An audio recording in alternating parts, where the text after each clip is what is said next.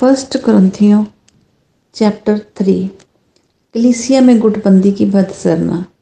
हे भाइयों, मैं तुमसे इस रीति से बातें ना कर सका जैसे आत्मिक लोगों से, परंतु जैसे शारीरिक लोगों से और उनसे जो मसीह में बालिग हैं।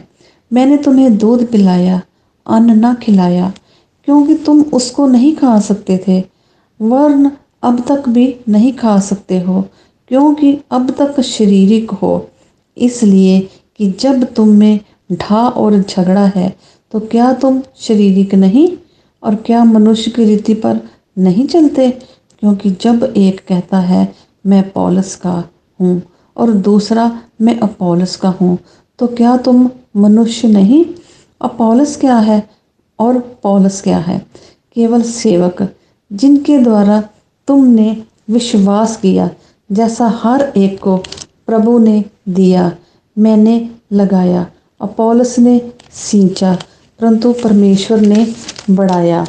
इसलिए ना तो लगाने वाला कुछ है और ना सींचने वाला, परंतु परमेश्वर ही सब कुछ है जो बढ़ाने वाला है।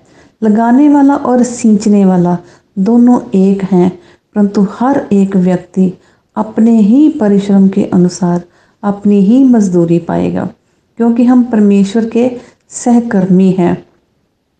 तुम परमेश्वर की खेती और परमेश्वर की रचना हो।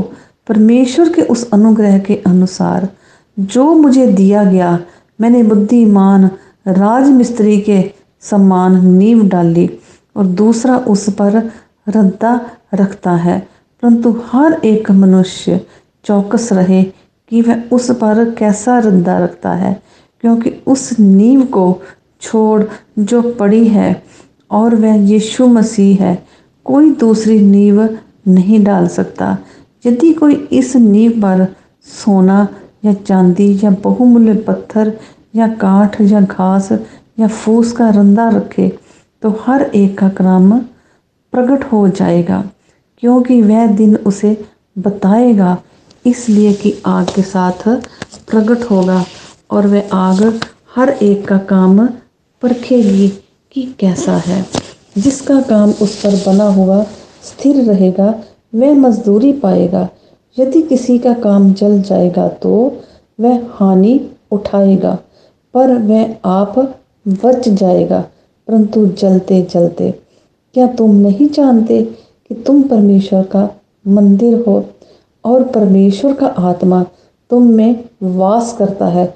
यदि कोई परमेश्वर के मंदिर को नष्ट करेगा तो परमेश्वर उसे नष्ट करेगा, क्योंकि परमेश्वर का मंदिर पवित्र है और वह तुम हो। कोई अपने आप को धोखा ना दे। यदि तुम में से कोई इस संसार में अपने आप को ज्ञानी समझे तो मूर्ख बने कि ज्ञानी हो जाए, क्योंकि इस संसार का ज्ञान परमेश्वर के निकट मूर्खता है। जैसा लिखा है, वह ज्ञानियों को उनकी चतुराई में फंसा देता है।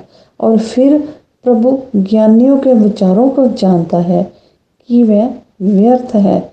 इसलिए मनुष्यों का कोई घमंड ना करे, क्योंकि सब कुछ तुम्हारा है।